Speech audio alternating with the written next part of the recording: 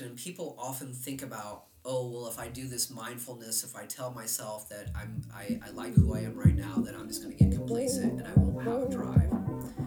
Total bullcrap. Hello, everybody, and welcome to Mentors. Today we have on Neil Falora, a mindset coach, speaker, founder of Feel Good Now, and Icebreaker. Today we'll be talking about the brain and the neuroscience of changing, how we can hack our brains and rewire it for the better. This was such a fun conversation to have, and I honestly hope you get as much out of it as I did.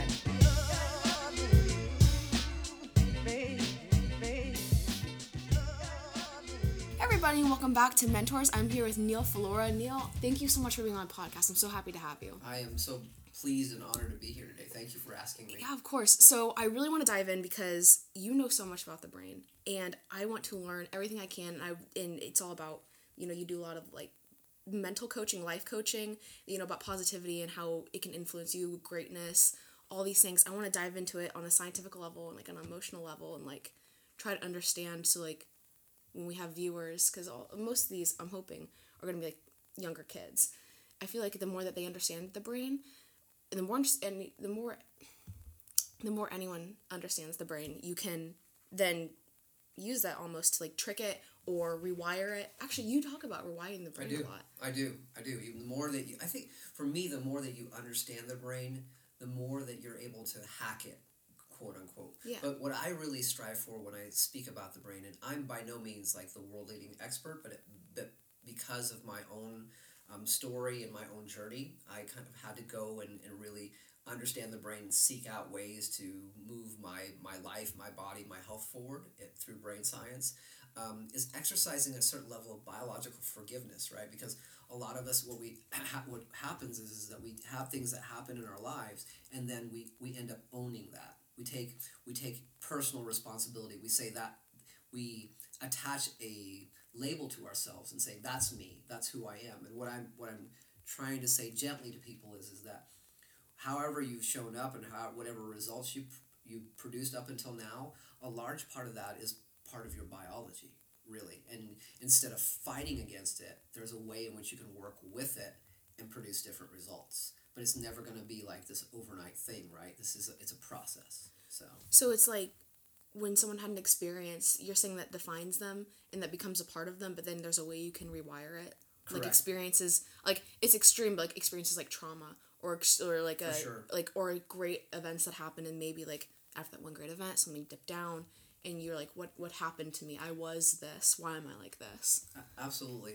And I think the thing that's hardest for us to sort of get past is that most of us really identify with our thinking brain, right? So we think we are our brain. So that statement by itself for a lot of people would be like, what are you saying? I know. What does it mean? Are we going to get woo-woo here and we're going into like the ether of, philosophical or meditation, which that's a whole other subject that relates to brain science, actually very powerful. But what I mean by that is that we over-identify with our thoughts in the way we're thinking, right? So that's sort of a challenge number one is that how do you kind of separate yourself from what you think, all of the thoughts you have going on. And there's actually a neuroscientific basis for that. It's called metacognition.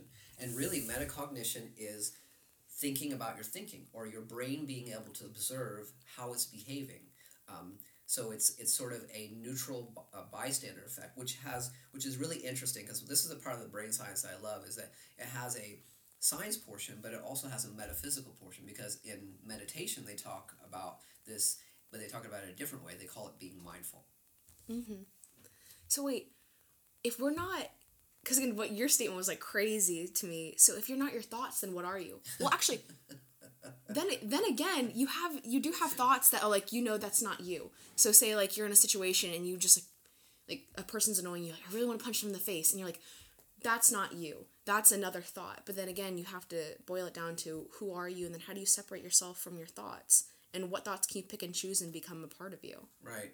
And this idea of who we are is so related to our thoughts. So it's challenging to explain that space, but I can explain it simply by saying, if you ever thought of a time in your life where you were like doing something and you were excelling at it, right? You were just doing it and thoughts were coming. Maybe you were playing an instrument. Maybe you got up and to talk about something passionately, right? Maybe you were problem solving and things just started to fall into place, right?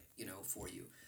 I can guarantee you that you weren't thinking about it. You weren't in your head. You were somewhere else. You were down here vibrationally, and it was just flowing, right? Before we started this, you used the word flow, which is a huge word in my world because when you're in flow, like I used to take guitar lessons. I want to get back and take that, and I would practice at home, and it would be great. And then I would go, and my teacher was an amazing teacher. Um, I'd start to play, and then it would start to all fall apart. And he goes, "You're thinking about it." He goes, "Stop thinking about it." And he kind of snap at me, and it would make me really, and I'd get upset, but I knew he was right because I had put it up here and instead of down here, right? So there's some of that separation. Where that is biologically, I don't know. I don't know. I mean, I've heard about the subconscious being more powerful than the conscious. Right. Is that what that's about? That part I haven't, I can't really say, and I'm not sure there's probably somebody out there who has thoughts or feelings about that, but it brings up another important point. It's like about your subconscious mind or your unconscious mind. So like all of us have smartphones, right? And so you don't think about when you click on your smartphone, like all the things that are in the background that are happening, that when you click on a tile of an app and it does stuff, right? For most of us, we don't think about that. Well, that's the other challenge about who we think we are, is that at the base of your brain is the cerebellum, right? Mm-hmm. And that cerebellum is basically your operating system. It is all the internal agreements. So this happened to Ava, this didn't happen, this has happened to me, this didn't happen to me. When I do X, I'm successful. You know what? When I usually go up to bat, I swing and I miss, and all those things, that agreements, things that have happened over time, and those agreements become self-conscious. So you have agreements about who you are, what your personality is like, what you're good at, what you're not good at. They're all down here, and those things are what I would say are autonomic or automatic, right?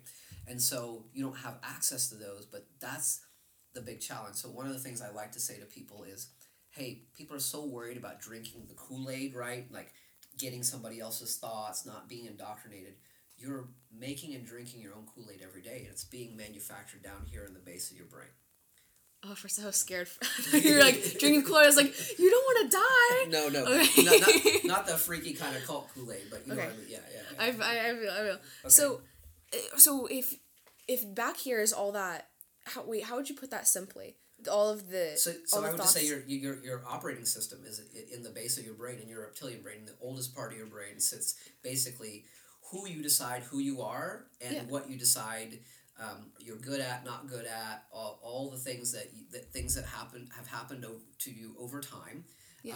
You've made an agreement about those, right? And they're all back here. They're all back here, right? Yeah. And so if you took that away from the human being, would we be left with like without a sense of personality? We wouldn't know who we were. We wouldn't. Well, I feel like we might fall to the floor and not operate. But right. So I actually I wrote a talk for mindfulness that actually has this idea in it. And what I say is that I pose the question that is the womb state, the state that you're in the womb, is it the ultimate? Is it blissful ignorance, or is it the ultimate state of mindfulness? If you could experience the world without your prior experience, you'd be playing on a field that would not be highly edited by the brain. One experience would not dilute another, right? So it's hard to imagine that. But what I'm saying to you is that I think that's where kids operate. My 2-year-old, 2.5-year-olds, they model so much of what I'm striving to get back to. I think we have all the answers at a young age, and then, our learnings tend to cloud some of the magic and the limitlessness that we have. But I do think that a large portion of challenge of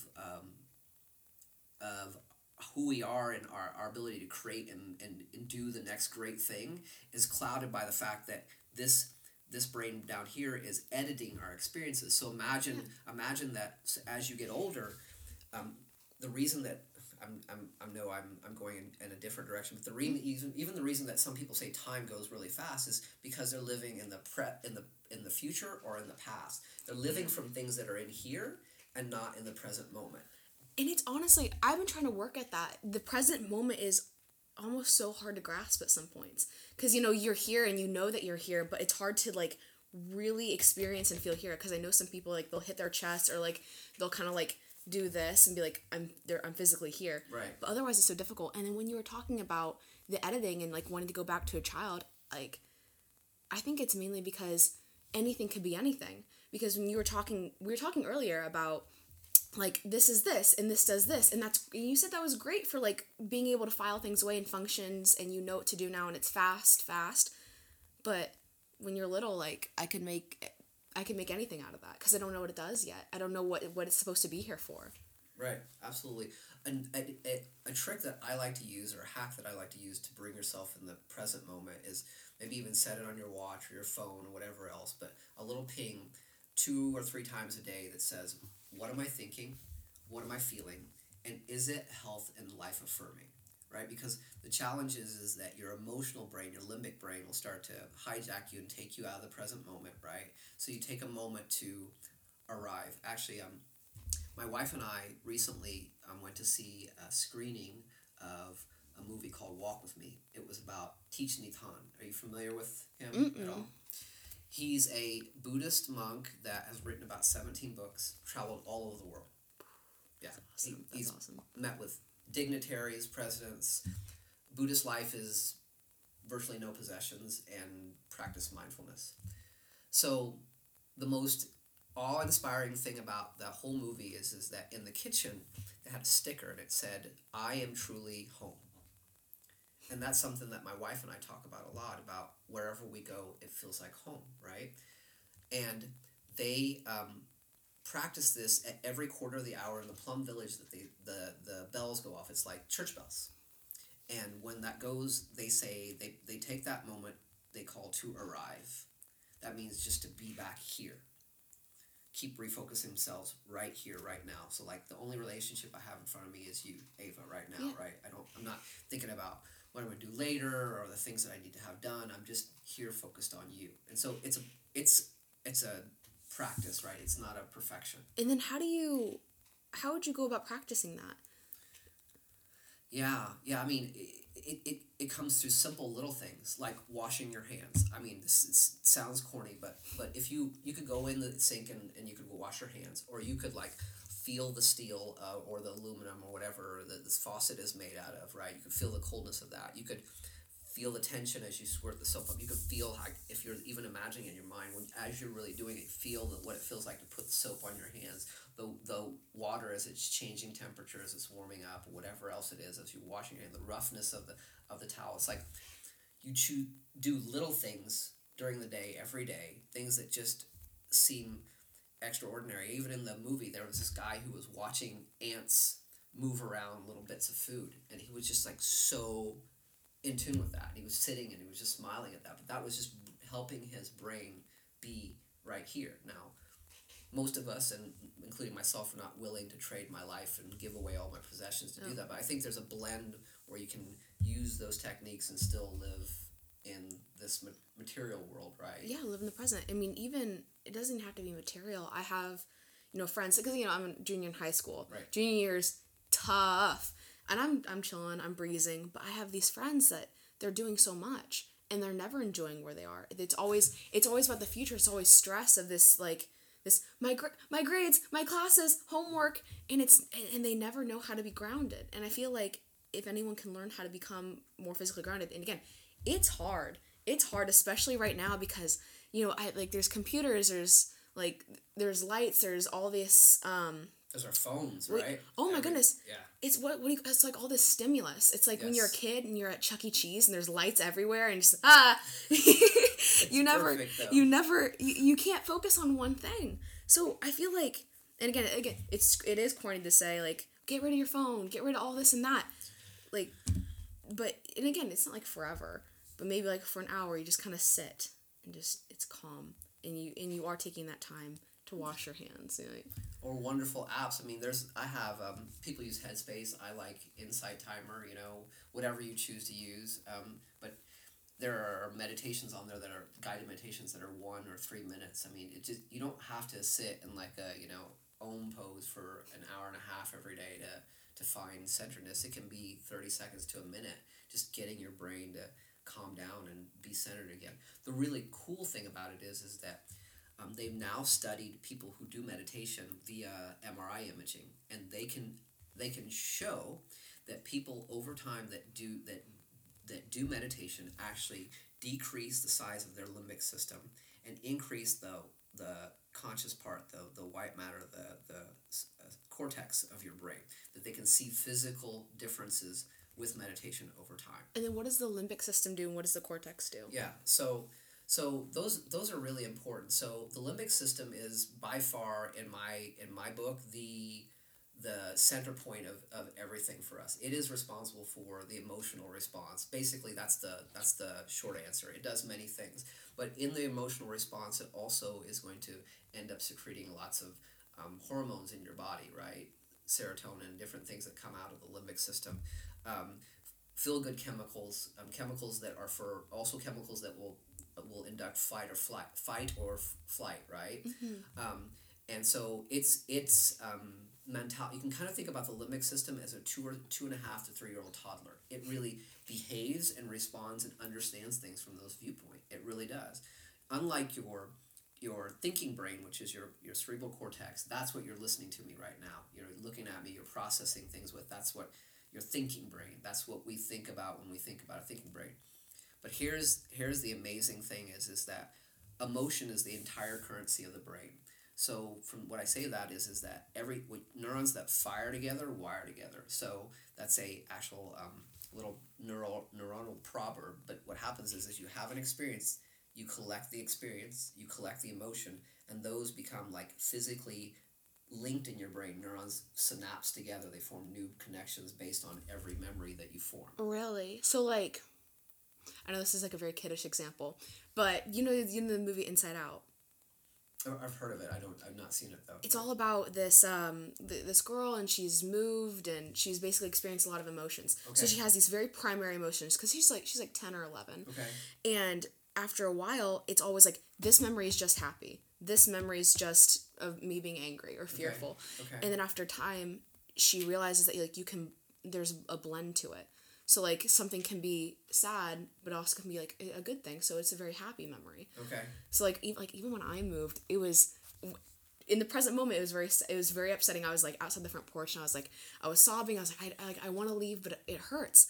But now I look back and I was like, that is a great memory because I shared it with my dad, and we talked about it all night. It was so cool. Is that what that is? The wiring together? Really, in essence, more or less, that you've hit the nail on the head. I think. For me, when I explain that, what I want people to understand is two things. One is that, especially for adults, like, excuse the euphemism, but as we age, we tend to get very emotionally constipated, right? Kids like freely express emotion, yeah. Right? They when something comes to them, they express it. And then as you become an adult, I think through our tribal conventions, unfortunately, we sort of downplay that and we don't express our emotions as much. But emotions are everything. That's kind of what I want people to know. And also the fact that that's how you're sealing memories. Why, generally speaking, if you can recall something, it either has a really high vibration emotion to it or a low vibration, meaning something was either traumatic or things that are in between. That's why when somebody can ask you, like, what did you do this weekend? What did you eat? And you'd be like, I don't know. I can't. It's like, what did we do this weekend? Because there's not a lot of firing or emotional connectivity unless it was something really amazing. But things that like really, really were highs for you or lows for you, you can remember because the limbic system is involved, and it will apply. It will capture the emotion and the experience at the same time, and those get fired in your brain. The challenge becomes is when those start to become loops that you can't get out of, and that's where the real hacking and the healing can start for people. They need it. When you mean the loop, do you mean like always coming back to the same memory? In essence, yes. So the human animal is probably the best I know. Not that I can get inside a cat's brain. Not that I would want to get inside the cat's brain. It's scary.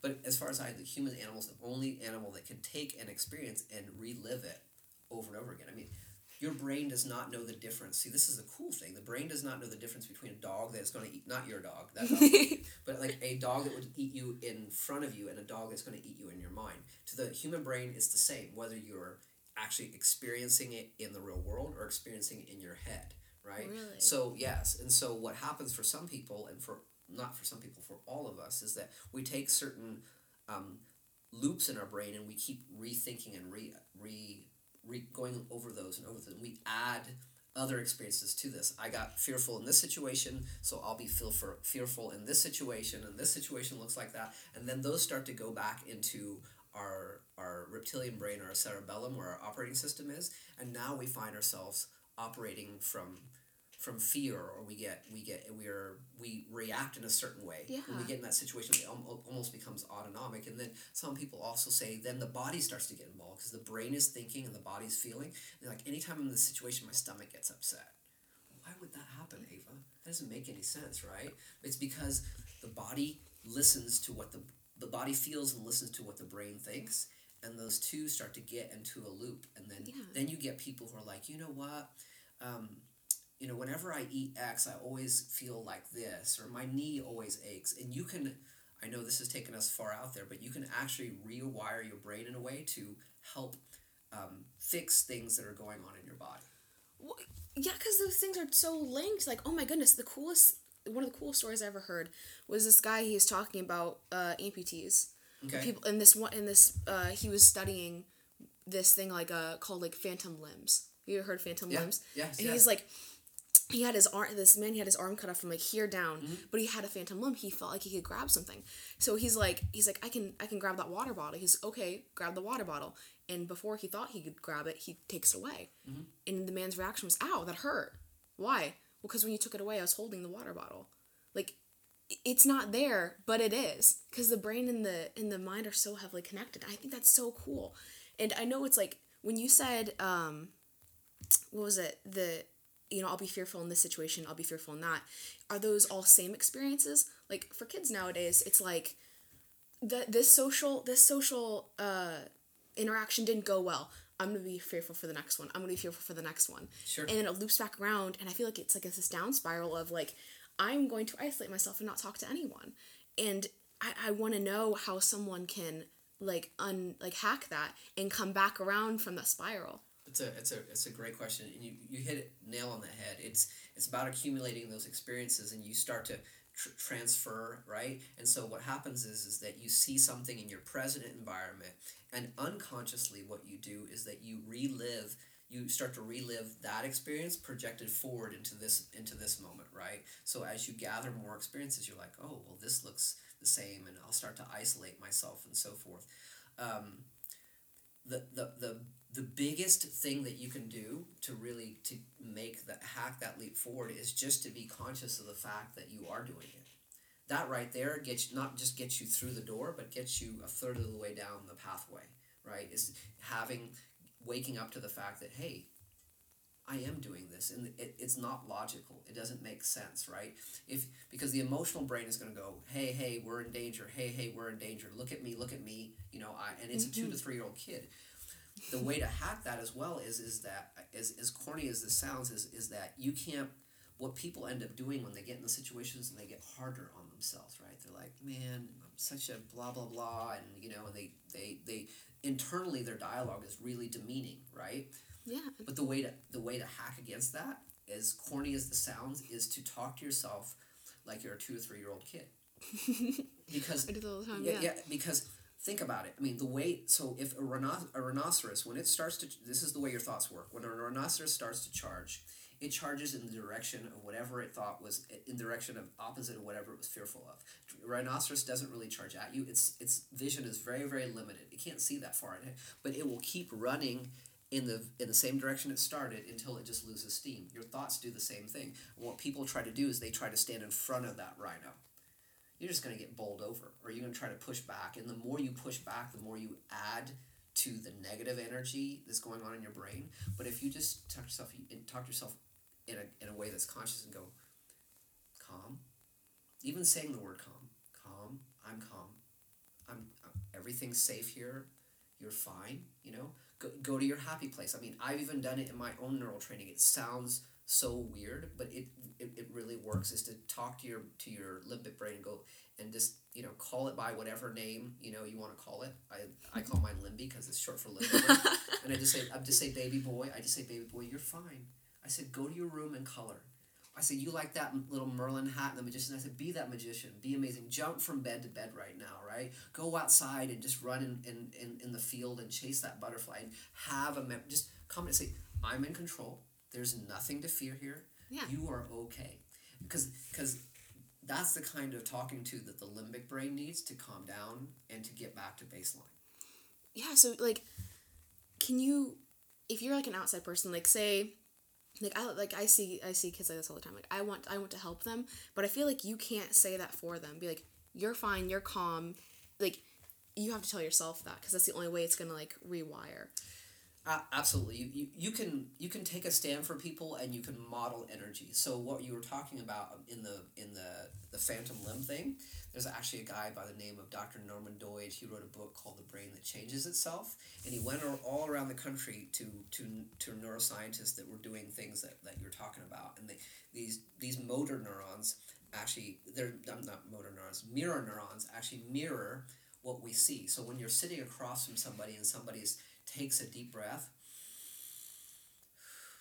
you feel that sense of relaxation, right? You tend to feel, or somebody's laughing, you just want to laugh too. You don't even know. If somebody just comes in, that's why laughter yoga works really well, which is another thing. You just start laughing for no reason.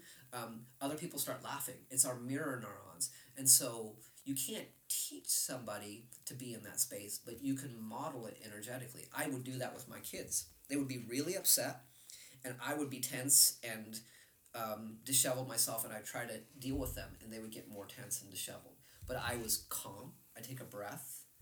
I'd say calm to them. I would model calm. I'm telling you, like a baby whisperer sometimes. I would even do some of my neural retraining with them, but I do it in their language. I give them a little memory and something to think about. I'm not saying it works 100% of the time, but it is remarkable what mirroring will do for people, right? That's awesome, because even when you, like, took a deep breath, I wanted to do it too. Like, it's just that incredible. It's just so crazy like that. I love that.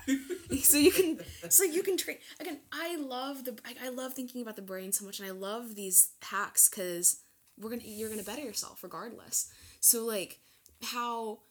Oh, I had so many questions for you, and they're all blanking. Well, one thing I wanted to say is, like, so you're talking about how you model. Have you ever been around somebody that when you're around them, you're just like, I just like who they are, right? What's coming off of them is just, of course, I'm sure when you're sitting next to me that I'm that example, of course, right? Yes, but we've all been around those people that, and from my book, the most amount, the person who needs to advertise the least and you understand them the most without them saying anything is the most powerful, right? They just walk into a room and they carry a certain energy. How is that? I mean, is there like some weird Star Wars juju that we're not aware of, right? Yeah, use the Force, right? I mean, maybe, but in the real sense, it's like, how do some people embody that so well? It's the way that they've consciously thought and trained their own brain, and so that shows us when you say how you can help people, that shows us is that if you work on the inner remodeling of who you are and how you think and shepherd your own thoughts, you can have an amazing impact on people without really even saying or doing very much at all. That's powerful regardless, because I know you do like public speaking, so even that can like affect hundreds of thousands of people, even like, especially through video. Oh my goodness. So what are some other things that people really struggle with? Because we talked about living the past or living in the future. We talked about like getting in that loop of an emotion and not performing any function well because of that. What's something else that people struggle with? I think the thing that people really struggle with is comparison and judgment, right? Comparison and judgment. So again, getting back to where we exercise biological forgiveness. When you walk into a room, or when you're sitting somewhere and somebody walks up to you and they get close. Most of the time we don't get really close to someone when we walk up to somebody new. We give them a certain amount of space. Why is that? Because your brain is categorizing and taking all this input primarily for one reason and one reason only, to make sure that you're safe, right? We live in a world now it's been safer than it ever has been in human history. Yet, the number of people that feel like they're in anxiety or that the world's going to hell in a handbasket, that opinion is huge, right? Which is not really reality. So, but the brain's natural function is to take input, categorize it, and compare it. What does this look like to what I've seen before? What category does this belong into? And am I safe, right? So I'm saying this is a natural function of the brain. So now layer this on a society, right, where every commercial you see is about what you're wearing and what you're fronting and what you got on and what you look like. And then you get onto social media and who's got the coolest Instagram photo and where were they and, and what they're doing. And they seem like they have a happy life and they're taking pictures with people. Why am I not invited? Blah, blah, blah. And that becomes comparison and judgment, and it becomes a very vicious cycle in your brain, right? And so the challenge is that because your brain sees that comparison and judgment, it starts judging you. You're judging yourself, right? When you do so, anytime you're doing comparison and judgment on somebody else, you're really judging yourself, and you do it in a way that keeps building this loop or this wall in your brain higher and higher, and people struggle with that comparison judgment. I would say that's a big, huge concern, especially with social media today. Not to vilify it, but that's just the way it is. No, of course. I go to a couple youth groups, and they're lovely girls. One of the days they talked about self-judgment, and all these girls are like, I can't seem to not compare myself to other people. And again, it's no fault of their own, because you want to be good. I feel like most of the time we have that comparison for a primal sense of am I safe? Right. It's am I safe in this society? Not even you're fearful of harm, but rejection, isolation, not being outcast if you're fearful of that. Oh, for sure. So you want to stay in that, but again, it's not hyperactive, but it's hyper to the point of my hair, my clothes, even though those hardly have an effect, on who you are as a person. And I feel like that's going to really diminish the personality of the person, and that's not helpful at all. So how would you hack that? Yeah, comparison and judgment is one of those things that's our brain is naturally set in there to do, The analogy I like to sometimes give is that you have to kind of be your own Sherpa. Are you familiar with this term Sherpa, what it is? Okay. So a Sherpa is somebody that you hire, if you go climbing in the mountains and you need a guide to show you the way, and they have the mule with supplies on it, they're going to be that person to help. So you need to be your own Sherpa and just basically be shepherding the thoughts. So it's a challenging thing to start with, but if you think about it, don't just allow any thoughts or any feelings just to enter your brain and run around in there unchecked, right? It's a matter of checking in with yourself and going, why am I thinking this right now?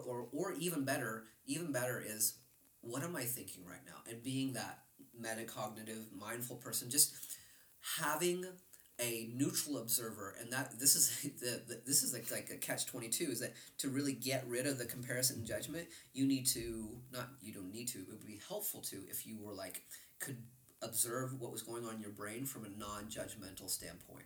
So probably the first step in somebody's is just being okay with the fact that you have all this crap going on. That would be one small step. Instead of going, oh, it's this and it's that, and I can't get it out of my head. Just take a moment and go, you know what? Whatever's going on with me right now, I completely accept this. Even saying those words out now, I am completely accepting of who I am, what I'm thinking, and how I'm feeling right now.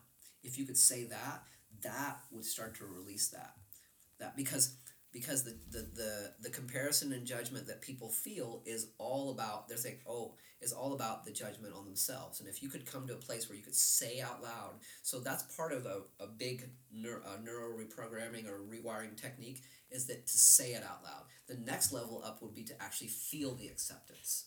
Go, you know what? Neil, I love who you are. I love who you are, and you are amazing. In that moment, even if you don't feel it, who cares? But by saying that and saying it out loud, you're giving your brain a chance to hear it and start a new tape loop in your head. Yeah, and I feel like that can even calm you down.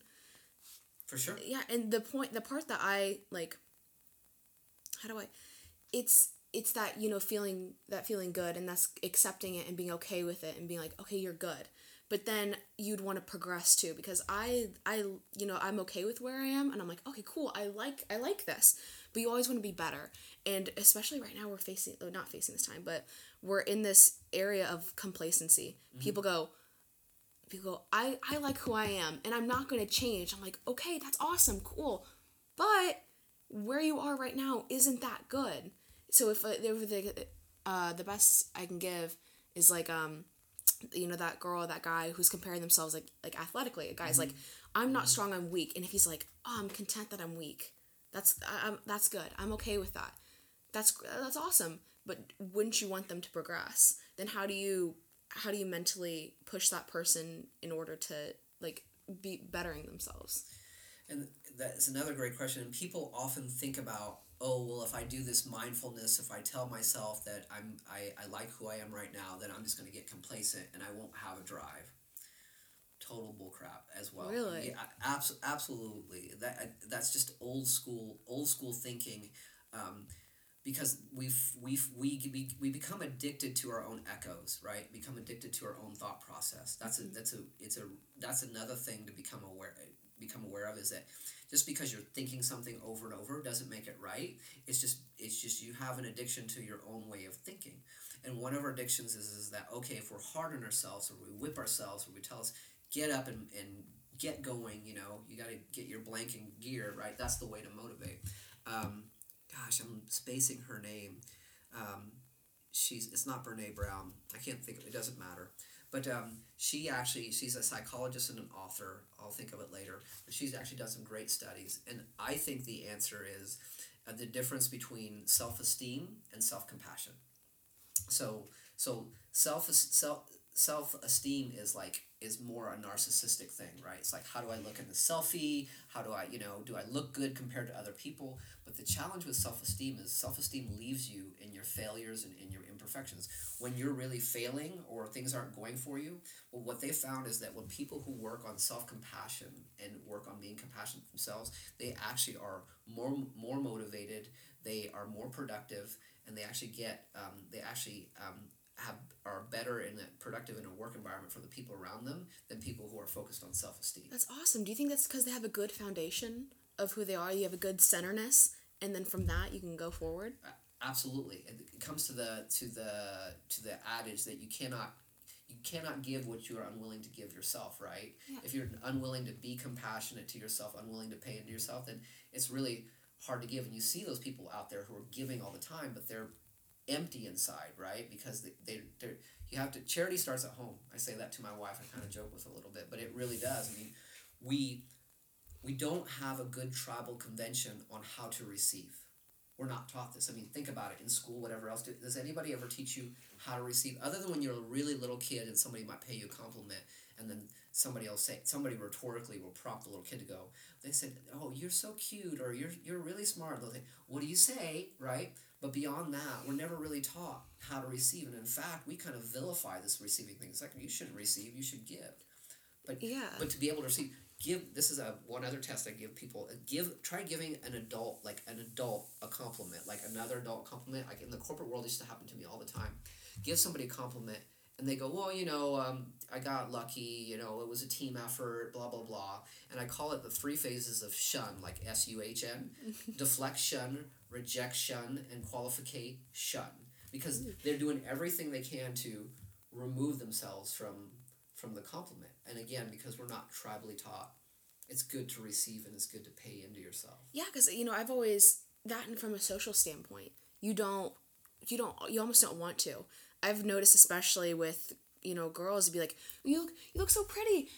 No, because one, if you say that, they go, you quote Mean Girls, you think you're pretty? You do, like, you're confident in yourself, you like yourself, and then it's like, and it can be so many other things. People think you're conceited, or people think you're full of yourself, right? If you take a compliment. Yeah. And it's almost like, how do I, because again, there's so many outlets you can go through this, and because you do want to detach yourself, but you also don't want to take credit for these things. How I don't know how I'd put it, but I think you hit the nail on the head. Yeah, it's a very prevalent culture of this self-esteem thing. So it's really hard at first to go, okay, I'm gonna be compassionate for myself. I'm gonna be in a moment of my failure. I'm gonna go. I'm not gonna get. There's a difference between that complacency. I'm gonna say to myself, I'm gonna release the tension. Here's the operative word: is that in self-esteem is this tension because I don't want anything to go wrong, because if it did, then how do I account for that? And I don't know how to deal with that internally, and I can't show anybody that, right? But in self-compassion, you go, you know what? People mess up. Pick yourself up. You're fine. So what? You screwed it up. Get up and do it again. You're fine. But you have the compassion to tell yourself that, right? Because when you, oh my goodness, I read this book in Spanish because it's Spanish. Marianella, she believed that she was, ugly, but there's this boy, he was blind, and, he really liked her. And he's like, you're lovely. You're beautiful. No, I'm not. You're a kind person, and I enjoy you so much. I'm so grateful for you. No, I'm horrible and I'm hideous. You never allow yourself to love yourself. Oh, and if you, I love that. And yes, perfect. And seriously, and if you don't love yourself, you are going to reject any other love that anyone else gives you. Even when it comes down to compliments, you did such a good job in business. No, I didn't. It was my team. Sure, it can be humbling. That's great for your team, but you have to understand the fact that you did this. David Goggins, he's so cool. He's like this. He might as well be like Batman. This guy is extremely. Oh yeah, he's he went through Hell Week for Navy SEALs 3 times over. He's done these incredible marathons. Okay. He had this he had this thing called the cookie jar, and every time things were going tough and things were going bad, he's like, I just go to the cookie jar. In his mind, he'd go, who suffered all these things? I did. Who accomplished all these things? I did. Look how great I am. I can do this. I can beat this next thing. And because no one does that, and you don't allow yourself to think that you're amazing, you don't continue the next amazing thing, or you don't think you can. So you just kind of stay back and you don't want to, things like that. I love what you said. I couldn't have put it better myself. The brain has this really for me, it's kind of annoying thing that what doesn't line up with what it already knows, it will quickly dismiss. So what happens is that we end up dismissing our successes quickly, because we spend more time we spend a lot of our bandwidth on the negatives and what we didn't do well and what didn't go right. And again, it's been shown on a neuroscientific basis that our brain inherently has a negative bias. It has a bias for, have you ever watched Mean Tweets by Jimmy Kimmel, right? How mean people are negatively biased, right? Yeah. So, where was I going with this? You were talking about people. Wait, how do you put it? Because you don't love yourself, you deject love. You don't want to. You wouldn't want to, and you started talking about how. Yes, and so the way to another hack, a simple hack, and actually, I preach this, but full admission, I'm a very transparent person.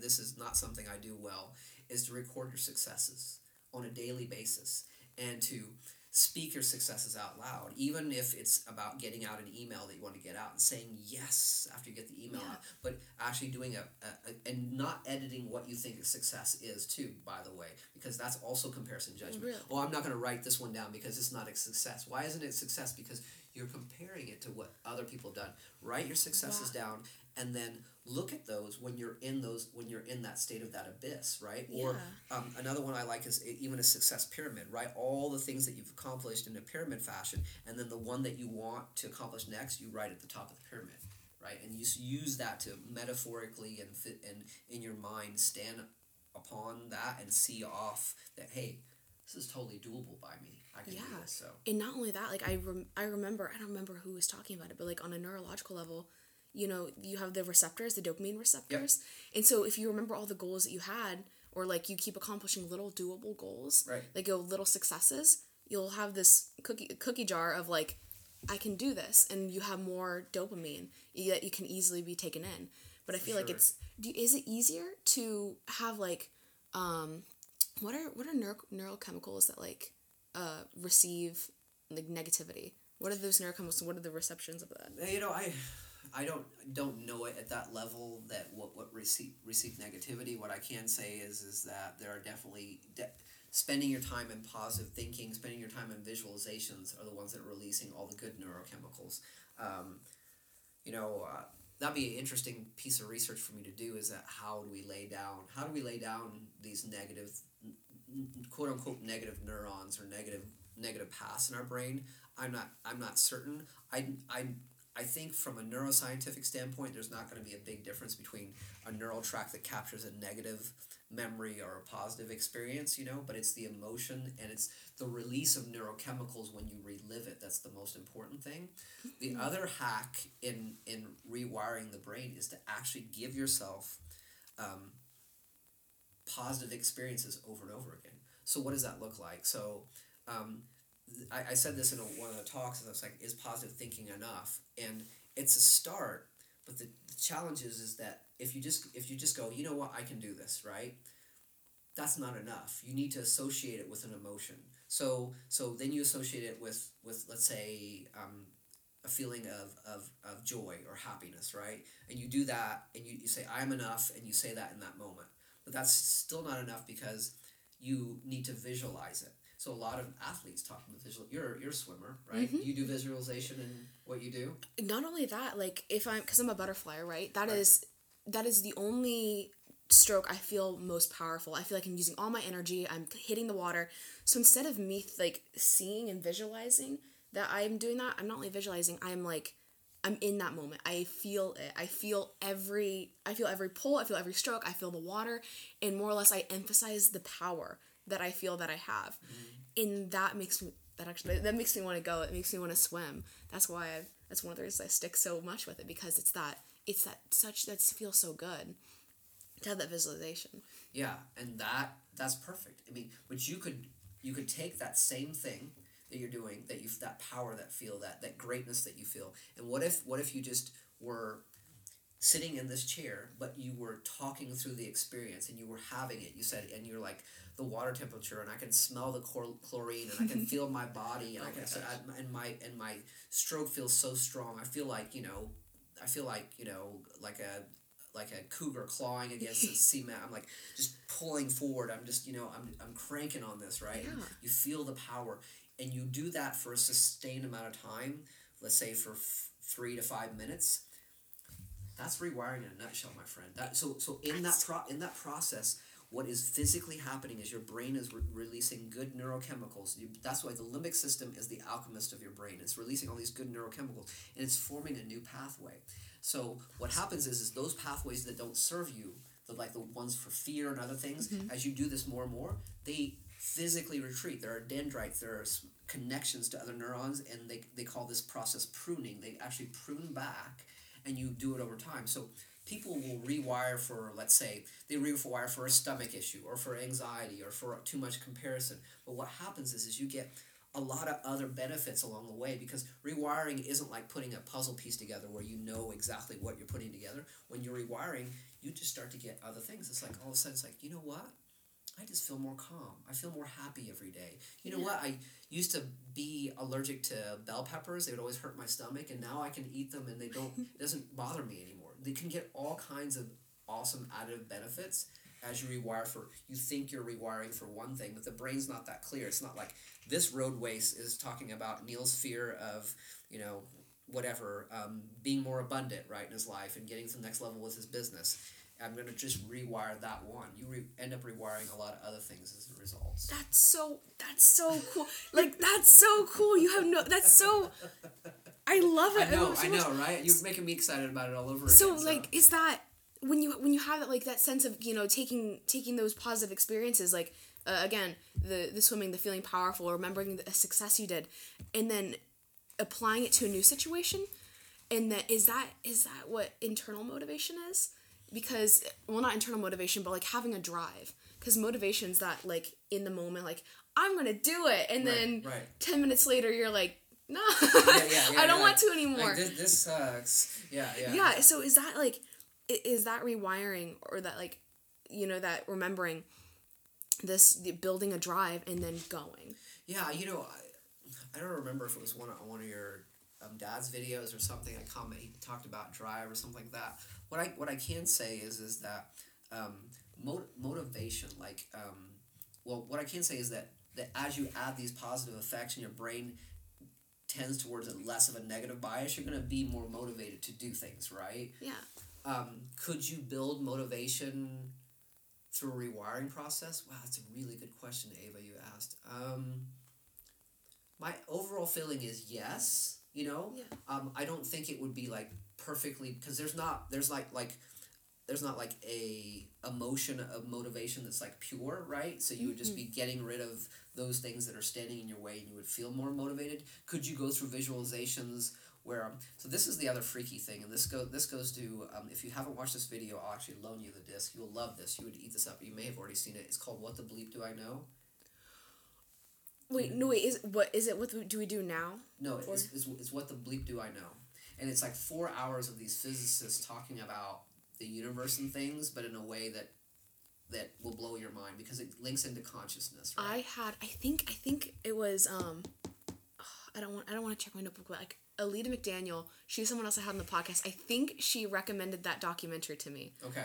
And she's like, you will love this. I watched this and it's so powerful. So I will. If you don't have it, I mean, I know nobody plays DVDs anymore. Mine's been sitting on a shelf for a while, but we got that. Oh, yeah, I'll have a field day, just taking everything in. I'd love to watch it. I want to watch it again, but basically, what I'm saying to you is that what I've experienced in my own life, like when I do visualizations, I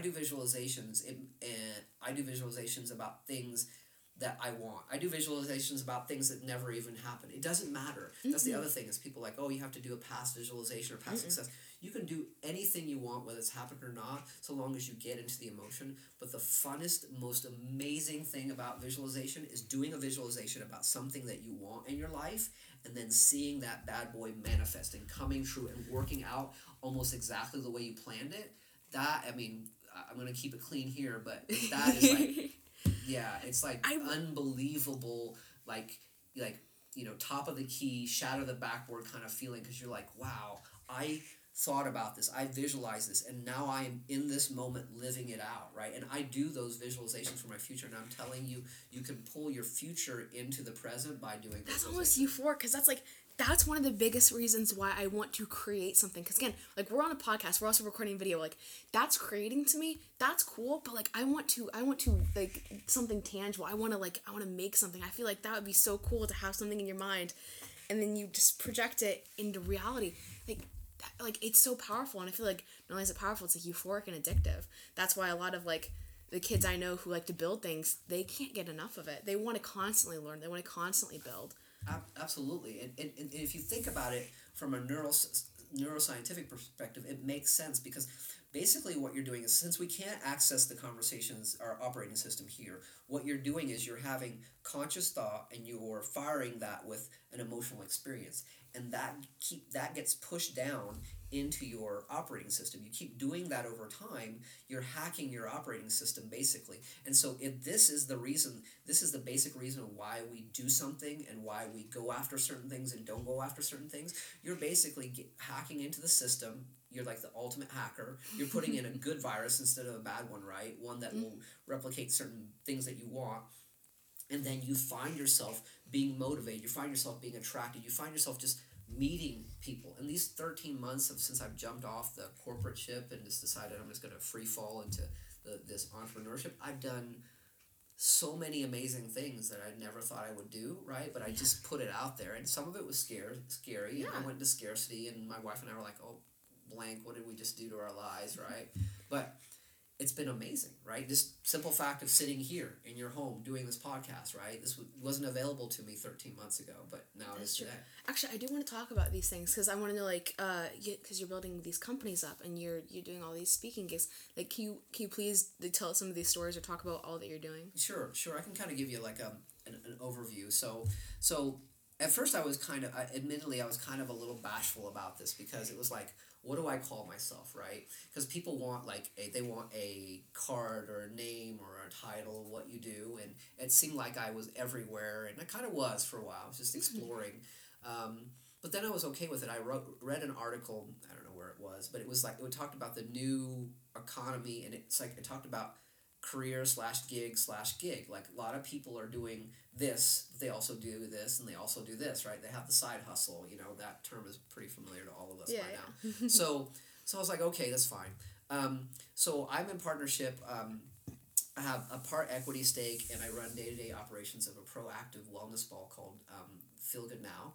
And basically, we focus on nutritional therapy. So it's basically saline bags, IV bags, but it's full of the vitamins and minerals that you would get from food.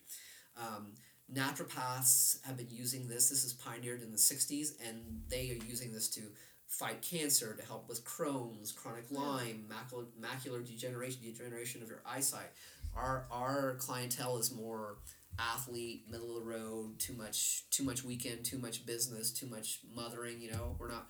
So we have clients more than we have patients, but it's really powerful stuff. And I about 2 years ago, I got again through amazing connections, got hooked up with this guy named Matt Hasbrook, and he's been an awesome business partner. We have a chief medical officer, because all of this has to be run through a medical person. But I have a medical background. I went to medical school for 2.5 years, took a leave of absence. So it was, and I worked in bio and pharma as a business development guy for a long time. I kind of did like secret ops kind of stuff, things that I couldn't be mentioned to the public. That's kind of type of stuff I worked on. Helped other businesses do their business. And so it was a perfect fit for me, because I had also taken IVs as part of my own health journey. So that's one business. And then my brother and I have a social app media company. It's called Seismic Vision, which that's not as important. And we have 2 apps out there, and the one that's most prevalent is Icebreaker. Yeah, I've heard of that. And it's ICEBR8KAR rather. And it basically gives you the opportunity to be social. What we looked in the marketplace is we're like, most social media, well, almost all social media isn't really social. Yes. You're doing it in isolation from afar. Most people are using their excess time to just look and see what everybody else is doing. But how do you meet people? And if you're out, I was in airports 80% of the time, and everybody's doing this. They have their phone in front of their face. And I was like, I'm the guy who will poke people and go, hey, you, what do you do, right? I'll like disrupt that pattern. But for most of us, we're in front of our phones. And people want to place this at the millennials' feet. Again, bullcrap. Adults spend 41% of their time in front of a screen. Go to any co-working space, like all the speakeasies. Everybody's doing this. There's not networking being done there. Everybody's looking at their phone or their computer. Yeah. So we gave people a 100-yard radius. We discover in real time, real human connections, real line of sight. The app gives you the ability to start the awkwardness of the hello, because what's the hardest part of saying hello to somebody?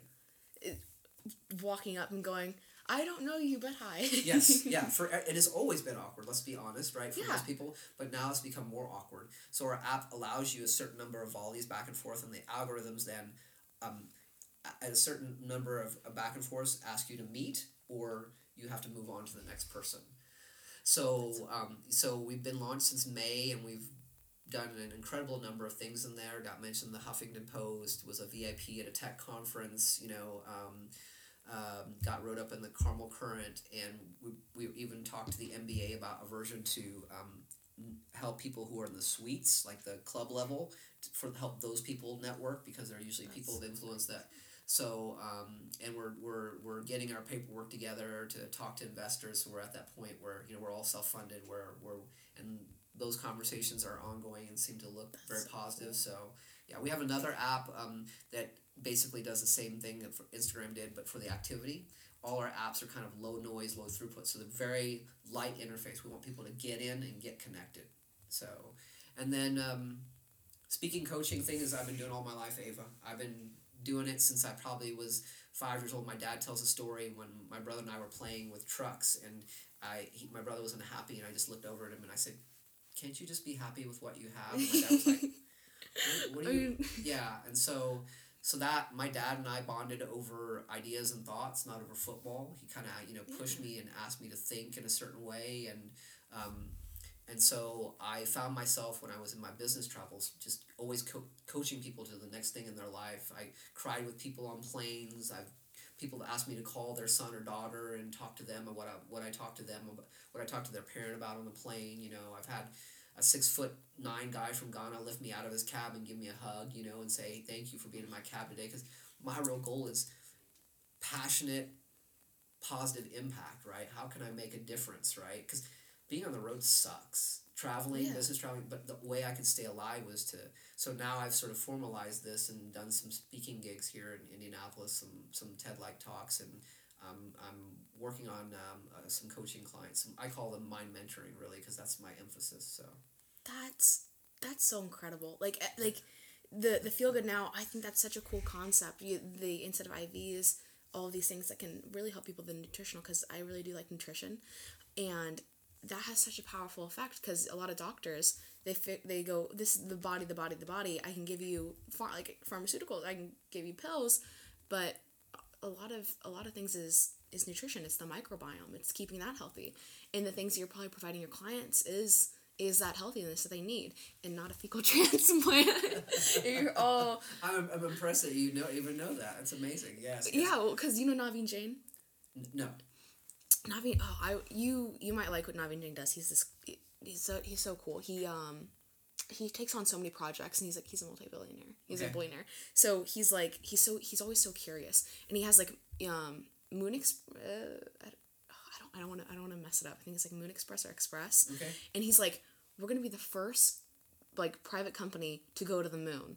We are, because I'm going to harvest minerals from the moon. Or anything good. Okay. He's like, I think it was energy. Again, I haven't done a lot of research on what he's done. Okay. And he's done it.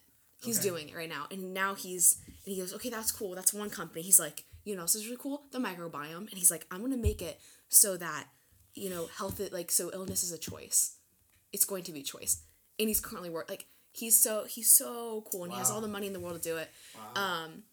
I feel bad for not diving into more of his work. I probably should, but he's doing crazy things like that. So I learned a little bit about the microbiome from him. Then he's and he talked a little about fecal transplants. He's like, that's why they use poop, because from a person who's healthy, because their microbiome's good. Right. Yours sucks. Having that bacteria inside, in your body is awesome. That's why even what I've noticed a lot is the kids that have the clean houses at a young age, mm-hmm. they have so many allergies, and because they've never been exposed to things. And my parents let me run around and eat dirt.